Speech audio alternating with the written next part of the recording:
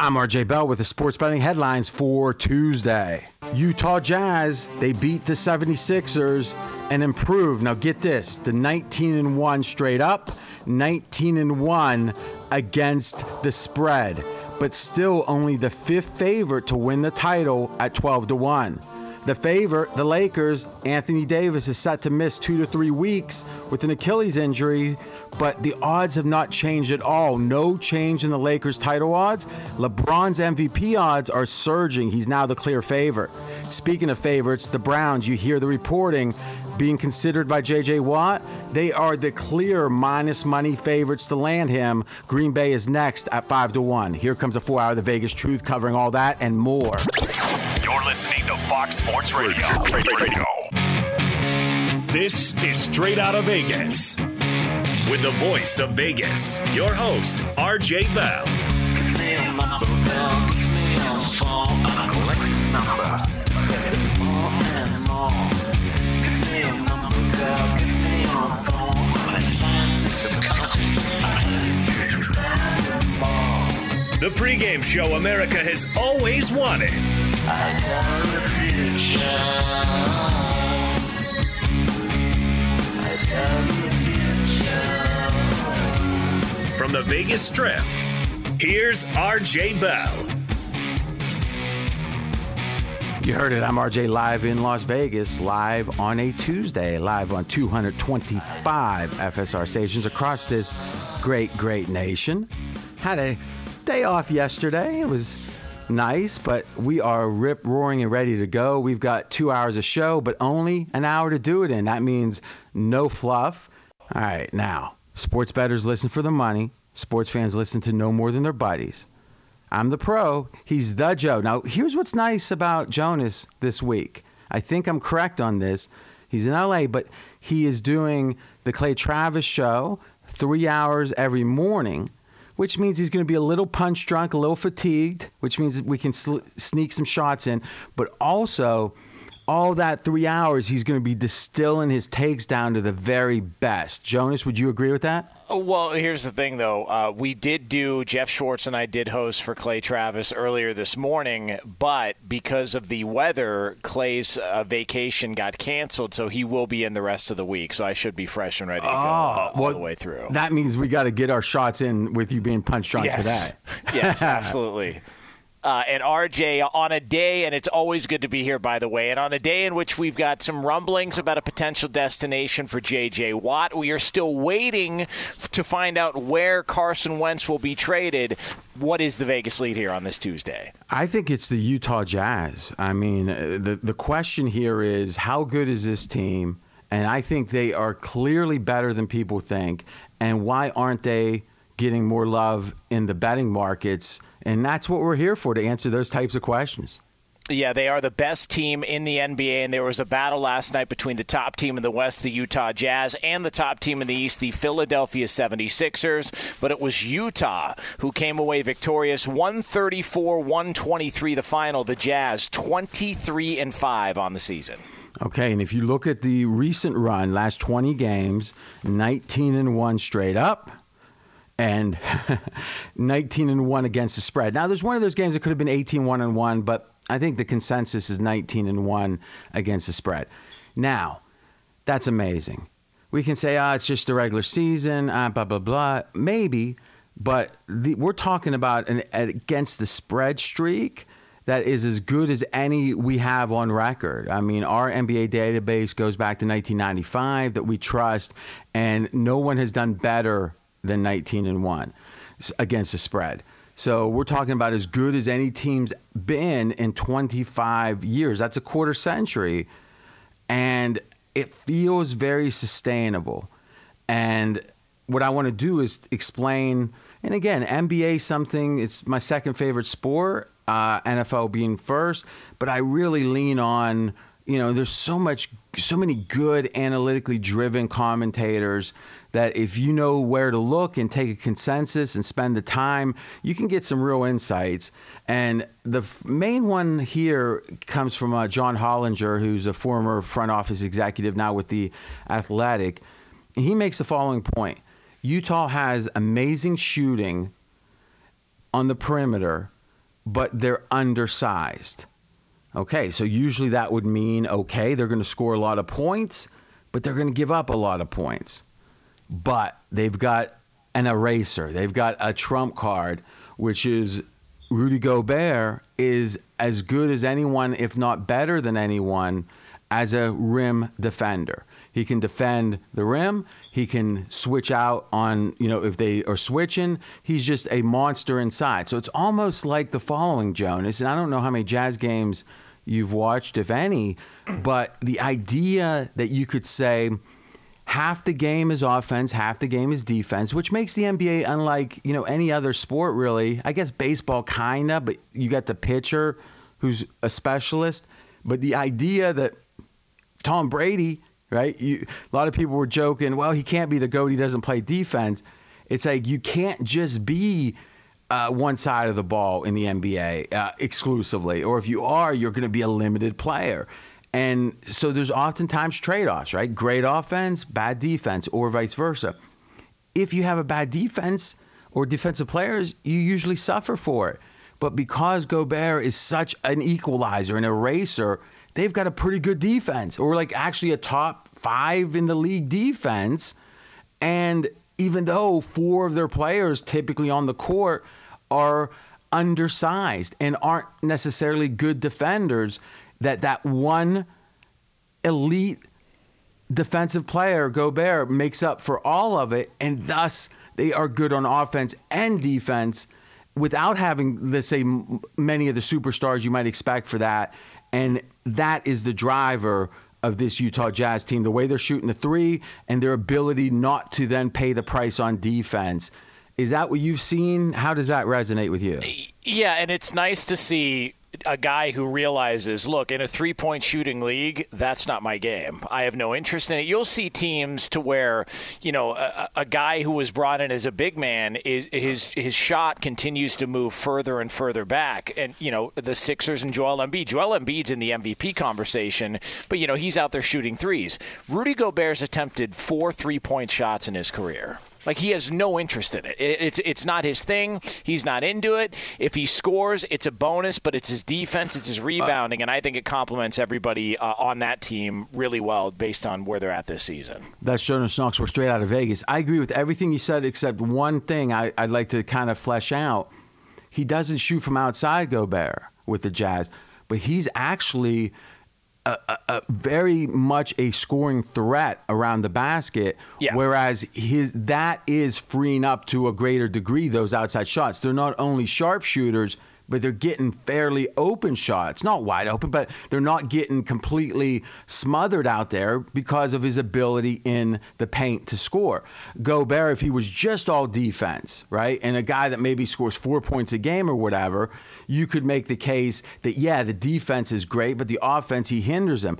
I would make the case that he is the most important player, Gobert, on offense and defense. And you might say, well, you look here at this guy, but I don't think anyone, obviously a Mitchell is an elite player, but I think that the replacement for him is going to be a drop-off, let's say, significant, but it doesn't fundamentally change the way they play. If Gobert's out, it changes the way they play both on offense and defense, because on offense they won't really have an inside scoring presence, which means the outside shot gets smothered. Yeah, I totally agree. And everything, Rudy Gobert's offense, everything is close to the basket. So those guys can hang out and they can hit their jump shots and they can hit from three and all that, because they know they've got somebody down in the paint that when all else fails, that guy's going to get you a basket if need be. It's why his field goal percentage is so high. It's why I think his field goal percentage this year is close to 64%, which is his average for his career. He was up to close to 70% a year ago. So yeah, near the basket, he's been pretty dominant. Jonas with the depth of knowledge. I wonder if I brought up college hockey, would you be rattling off how the goalie? You got to love it. Jonas Knox. It depends on how fast Google works. That's look at you underselling yourself. The Jazz, number 1 in 3-point attempts. you think about Utah Sloan, you don't really think about like a modern offense, but obviously Sloan's not there. It's a different era. And number 4 in 3-point percentage, which again, when you have high volume, it's tough to have percentage. Number 1 in rebounds, number 4 in offensive rebounds. This team is good. Now, are they a playoff team? Or when I say obviously they're going to make the playoffs, I mean, are they a team that's going to excel in the playoffs? Maybe not. That's going to be the question. How will they match up against the Lakers? That's going to be the question. But to just put a point on how good they've been, 19-1 straight up, the Utah Jazz, 19-1 against the spread, as good as any run. There's one team that matched that in the last 25 years, that ATS run. And here is, I think, even the most amazing part of it. So in the 19-1, they lost to Denver. All right, that's one. They had another game against Denver that they won by only 4 points. All right. Then they had a game against the Pacers. They won by 8. In the other 17 games, they've won by double digits.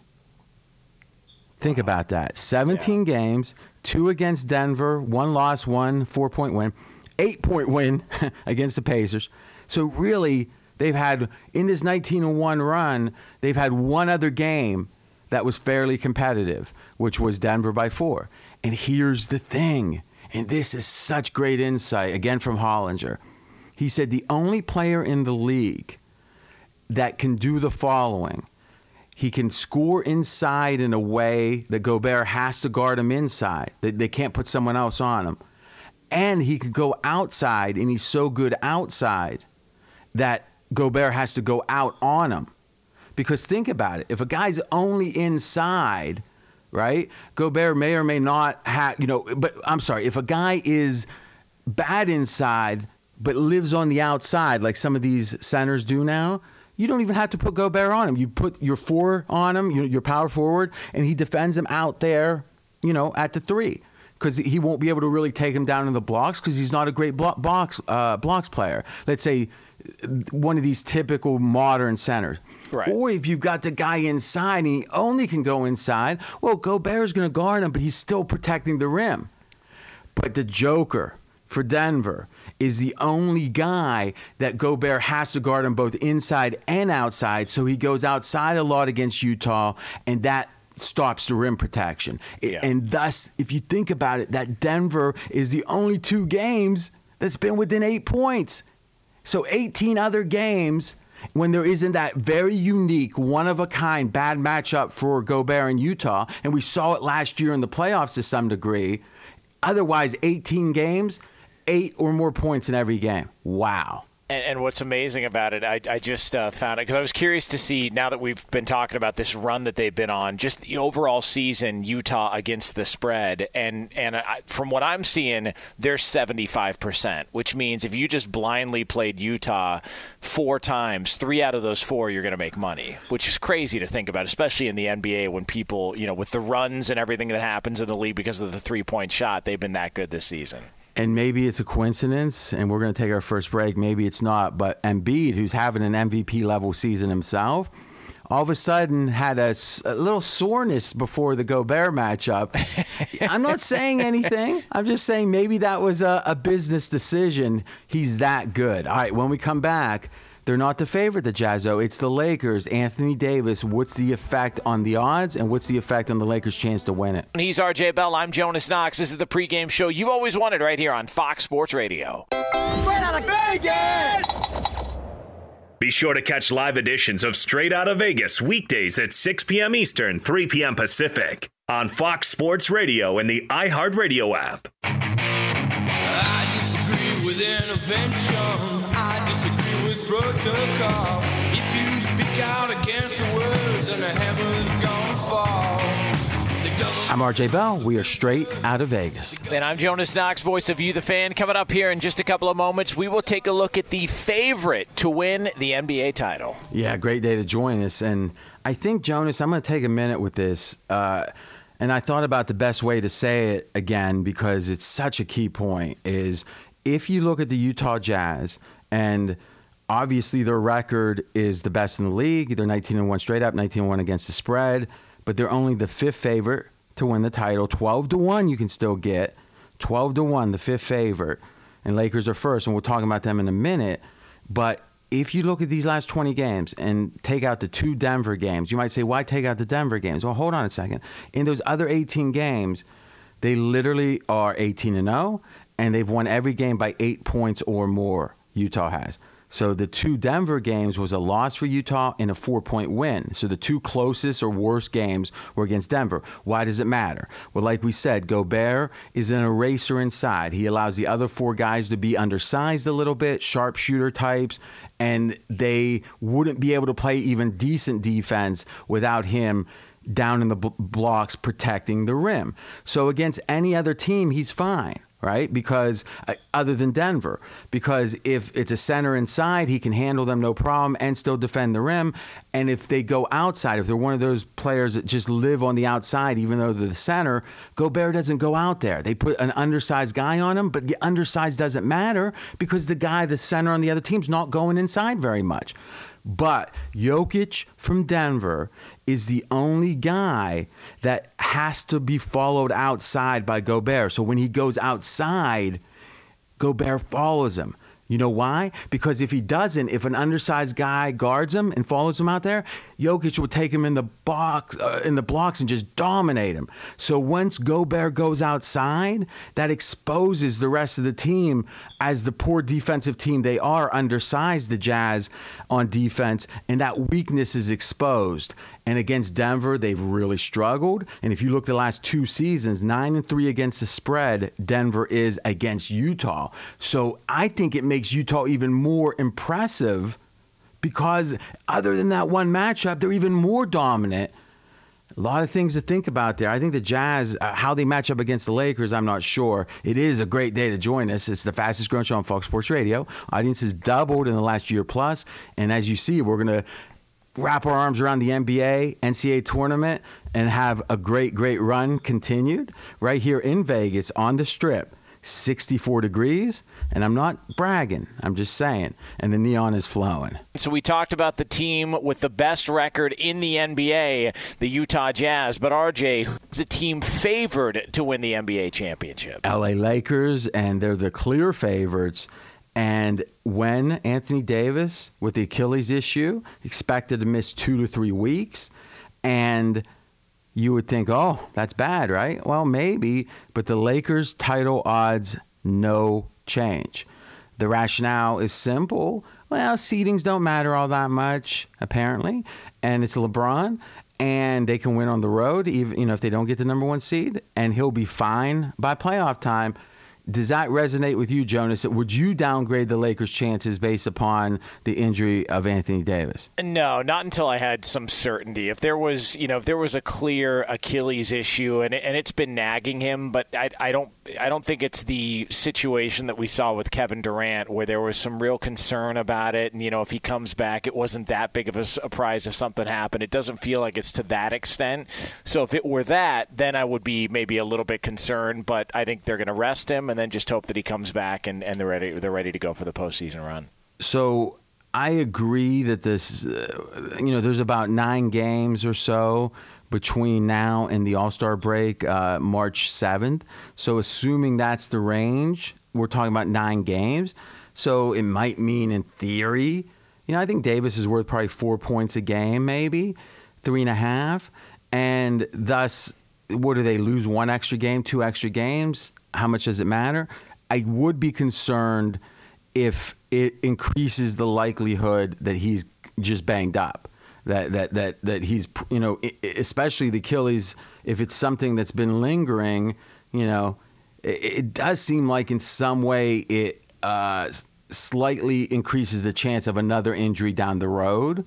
And if so, I think you got to account for that. And clearly the Lakers without Anthony Davis would not be the favorite to win the title. So he is instrumental to the Lakers. Obviously, LeBron is the most instrumental. We're straight out of Vegas. I'm RJ Bell. And he is now the clear favorite, LeBron James, to win the MVP. He is plus 170, so 100 wins you 170. Next up, the Joker, 5-1. Embiid, 5.5-1. Steph Curry, 10-1. Last week, LeBron was plus 275. So the payoff has gone down over $1. So it was 100 wins you 275. Now to win MVP, 100 wins you 170. So looking at that list, LeBron plus 170, Jokic 5-1, Embiid 5.5-1, Steph Curry 10-1.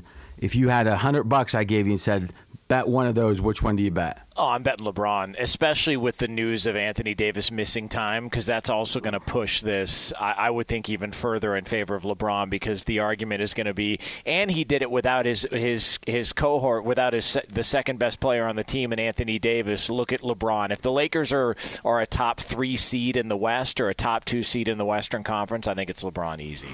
I think, and I think it's a narrative. You know, we know the MVP is a narrative award, yes. And he hasn't won it. I think it's been 7 seasons he hasn't won it. So he won 4 out of 5, and that was it. You know, he didn't win early in his career, super early. Then he had that 4 out of 5, and then he hasn't won for 7 seasons. So to be candid, I'm not the biggest LeBron lover in the world, but I try to look at him fairly. I think if he continues what he's doing, I think it would be deserved. Still, though, if you like it, 100 wins you 170, it still has a nice payoff. I was surprised, McKenzie, pregame.com research. McKenzie, get the exact numbers on this, but my instinct was LeBron was playing an inordinate number of minutes, meaning it was like, why is he playing so much? But the numbers actually say he is playing as little minutes, or as few minutes per game as he has at any point in his career. I think last year was about the same. Yep. Jonas, would you agree that? Did you get the feeling that LeBron was just playing more than you would expect? That was sort of the push that, well, he hasn't, he's not taking any days off. LeBron's out there really, really playing hard. But then you look, and it's more so that he's playing in all these games, just maybe not as many minutes as normally. And I think that's where people are kind of confusing the two. Now, that's a great point. First of all, I find it more impressive, meaning if he's just putting in unnecessary minutes to win an award, I'm thinking, wow, you're sacrificing or decreasing the chance to win a title to win an MVP, right? Because we know that the more minutes he plays in the regular season, the less fresh he's going to be later. So in the playoffs. So in general, that doesn't seem like that seems like a selfish trade-off if that was happening. The fact it doesn't seem to be, it's more impressive what LeBron's accomplishing, meaning his impact on the game. McKenzie, do you have those exact numbers? Yes. So this year he's averaging 34.6 minutes per game. That would be his lowest, tied with last year, 34.6. And before that, he's never been as low as 34.6. Yes. And it's been going down. The year before was 35.5. So he's been playing less in his elder years. Well, if only I looked like him. If I had his body fat in the elder years, I would take it. All right, we're straight out of Vegas. So wouldn't you agree, last word on this, Jonas, is that would be more impressive, right? Assuming the impact is the same, right? It doesn't change. His minute count doesn't change what has been his impact. It seems like it's more impressive. Yeah, and there's some out there that think that part of this is the reason why he's playing in all these games, even if it's decreased minutes, but that he's out there for all these games, is because he really wants that all-time scoring number. Like he wants to pass Kareem. That is a goal, and so that's sort of, I don't know if conspiracy theory is the right word, but one of the motives that is out there is that LeBron wants to be the all-time leading scorer. Now, see, that would have never entered my mind, because my thinking is the number of years you play is so much more important than if you play 37 minutes or 31, right? Because think about it, it would take like six years of that difference to make 1 year of additional play if you're playing, let's say, 30 minutes a game. So if anything, it seems like players break down when they play significantly more than is reasonable. Like, it's not so much the years, but it's rather, and especially with the Olympics over the years and stuff, where you're just having these, you go all the way to the finals, then you play in the Olympics, then you're back playing in November. It seems like that's what shortens careers more than And the idea of playing, let's say, so many more minutes than they would expect, yeah, it would help your scoring, but it seems like it would diminish the number of years. So I'm not sure about that strat. Wouldn't you agree in general, if you knew LeBron was going to play, let's say, 32 the rest of his career, you would think, oh, I think he'll play at least one more year than if he was playing 36 or 37? See, I don't know. I think he knows his body better than anybody. And I also think that when he came out before the season was talking about how little time they had from the bubble to the start of this year, and yet he hasn't taken a game off, I think he was sort of, laying the groundwork. Well, he's always doing that. Yeah. So it's hard because I just think there are more motives beyond what he says. And I do think that scoring title, I think that's something that he definitely wants. I could be alone on that, but I don't know. I feel like there's something more there. I do not begrudge LeBron trying to affect the narrative, right? Because if you're not affecting it and you're him, right, someone else is. So, but he certainly is thinking about the narrative. I'm RJ Bell, straight out of Vegas. So you did do 3 hours on the Clay Travis show, 6 to 9 a.m. Eastern, which, again, in L.A., I don't have a calculator, but that seems early. It's early.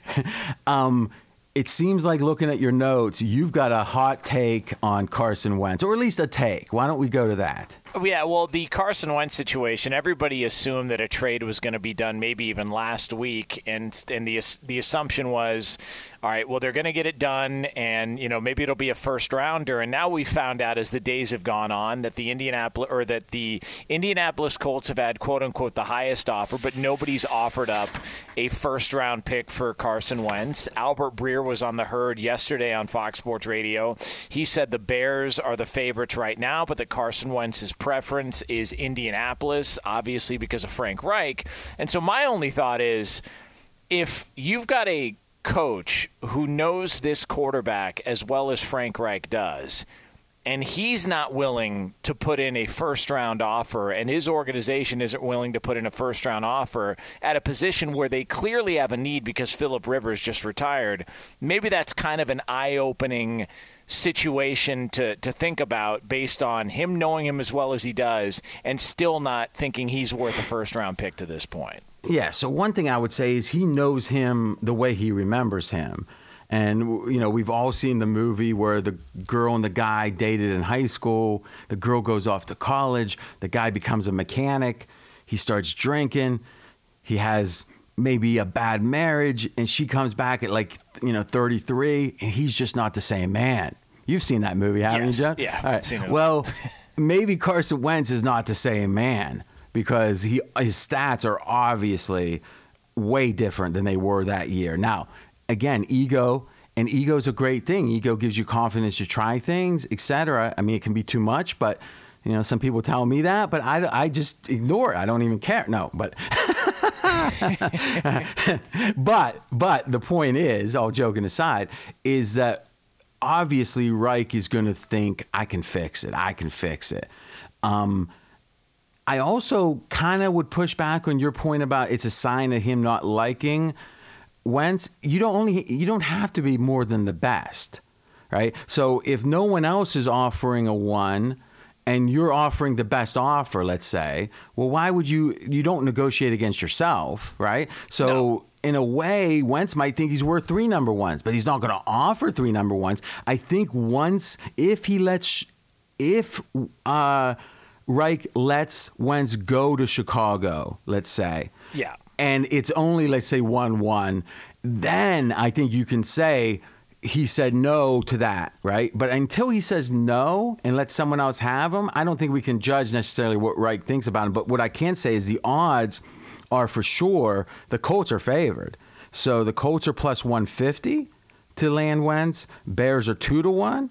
Panthers are 5-1. Washington is 8-1, Denver 12-1. So it goes Colts, Bears, Panthers, Washington, Denver to land Wentz. Any closing thoughts on that?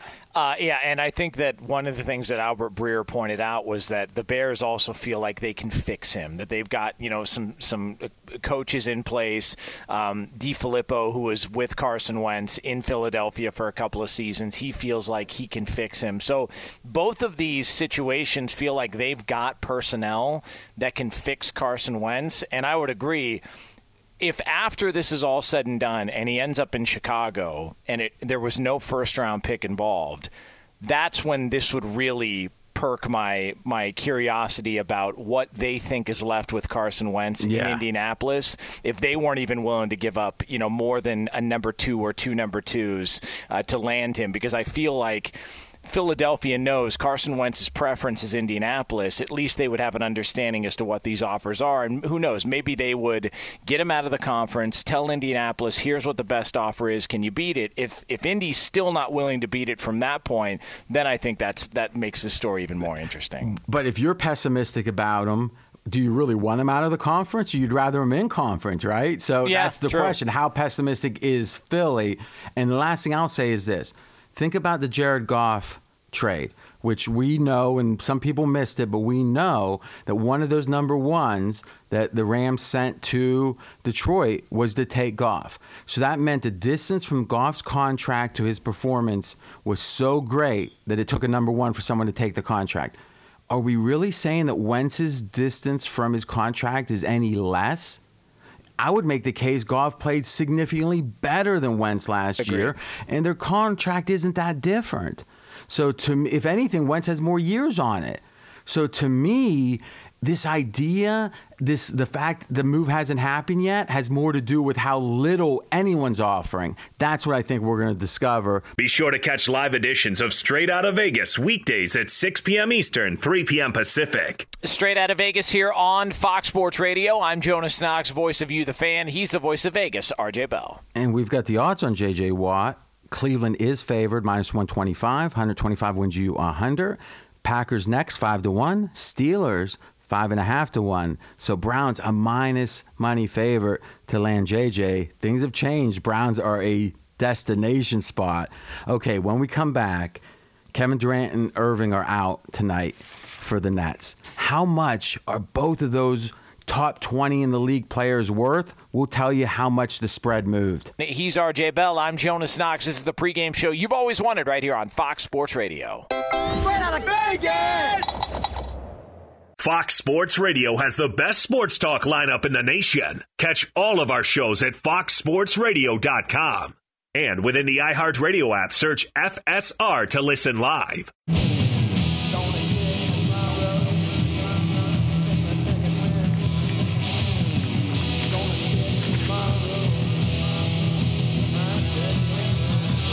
I'm RJ Bell. We are straight out of Vegas. And I'm Jonas Knox, voice of You, the fan, and live from the Farmers Insurance Fox Sports Radio studios. Call Farmers today for a quote. And RJ, the big game in the NBA coming up later on. It is a 10:30 Eastern time tip on TNT. It is the team that's been talked about all season long, seemingly, the Brooklyn Nets at the Phoenix Suns. Right now on pregame.com with a couple of players out. Phoenix is a 7.5-point favorite hosting Brooklyn. Okay, so yeah, it's just a guess on your part, so I'm just having some fun with it. What do you think the line is if the big three all play? I would say around a pick 'em. Wow. Now, did you see that? Did we? No. Was that in our notes? No, I honestly, Damn. that would be my, yeah, that would Jonas be my Knox. Jonas Knox. No, that's what we predict, right around a pick 'em. Mackenzie, who I can't remember, did his pick win on Friday? I believe it did. Oh, I can't believe he hasn't been talking about it more. But again, we got a pretty strong NBA guy, and he helps us with this stuff, and Fezzik does, and we'll have Fezzik in tomorrow too. He needs to listen. He worked 4 days a week most weeks during the NFL season. It's going to take multiple weeks to recover from that. All right, so it is interesting to think. All right, how much is Irving? And how much is Durant worth? Okay, and we're saying about 7.5 points. And that feels about right. But boy, this is a fascinating game in that it flies in the face of what we've seen from the Nets since they've gotten Harden, and this is pretty amazing. And at CBS Sports, Brad Botkin had a real good article on this. You know, how good is Harden playing in Brooklyn? And it's fair to say he's been as celebrated as any player in the league over the last month, and rightly so, because he's transformed himself into a facilitator, into a guy that is a great passer. Now, NBA experts are going to say he always was a great passer, even though he dribbled the ball a bunch and all that. But, I mean, he's down to 23 points per game. So here's a guy that led the league multiple years in scoring, MVPs, and he's decided I'm going to be a facilitator, 23 points per game. And in the 15 games with Brooklyn, he's had double-digit assists, Harden has, in 13 of the 15. He's averaging 12 assists per game. 13 of the 15, he's had double-digit assists. And he's literally changed his game. There was no guarantee that Harden was going to be willing to do that. And there was no guarantee it would be done effectively. But it has been. He's dribbling the ball less. He's hogging the ball per possession less. He's shooting less of his step-back threes. He had over 7 per game the last 3 years with the Rockets. Step back threes, 7 per game. He now has 4 per game, so he's almost cutting that in half. So just overall, you look at Harden and how he's integrated with Brooklyn, I think he gets an A+. Now, tonight's going to be interesting, but let's talk about quickly up to now with the big three, though they've only played, I think, in 7 games together. Do you agree Harden gets A+? Yeah, no, he's been because he's the guy who's willing to take the step back. They always say when you form these big threes, who's going to be the one that's going to sacrifice? And everybody sacrifices to a certain extent, but who's going to be the one that makes most of the sacrifice? And James Harden appears to be the guy. I also think he's still going to have opportunities tonight's an example. Because we have no idea what Kyrie's going to do from one game to the next. I mean, that's whether it's mentally or physically.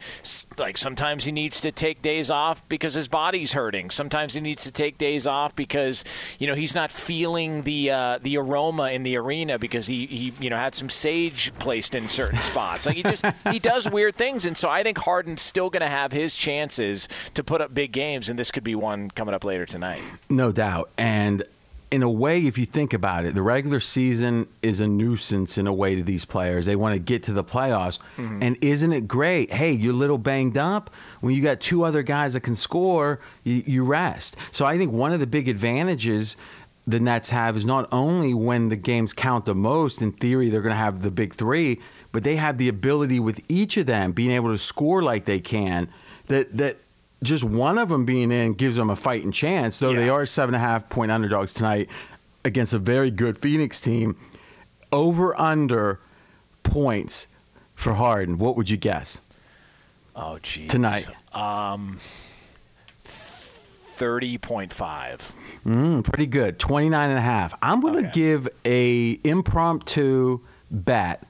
We won't call it a best bet, but I'm betting this over 29.5. Because I believe Harden is going to feel like, oh, this is the way I'm very comfortable. And he wants to make a statement, right? In a way, him scoring only 23 a game, people might start questioning his ability. Has he dropped off? If he puts up 36 tonight, puts up 40 tonight, it's going to be a statement. Nothing's changed. I'm choosing this. And he wants people to know he's choosing to shoot and score less. Over Harden, 29.5 is a pick for me. We are straight out of Vegas, live from the Farmers Insurance Fox Sports Radio studios. Call 1-888-FARMERS, and you could save a whole lot of something on auto insurance. If you missed any of today's show, including the dominance by the Utah Jazz, according to Vegas, you can check out the podcast at foxsportsradio.com. We are straight out of Vegas, back tomorrow, 6 p.m. Eastern Time, 3 o'clock Pacific, right here on Fox Sports Radio.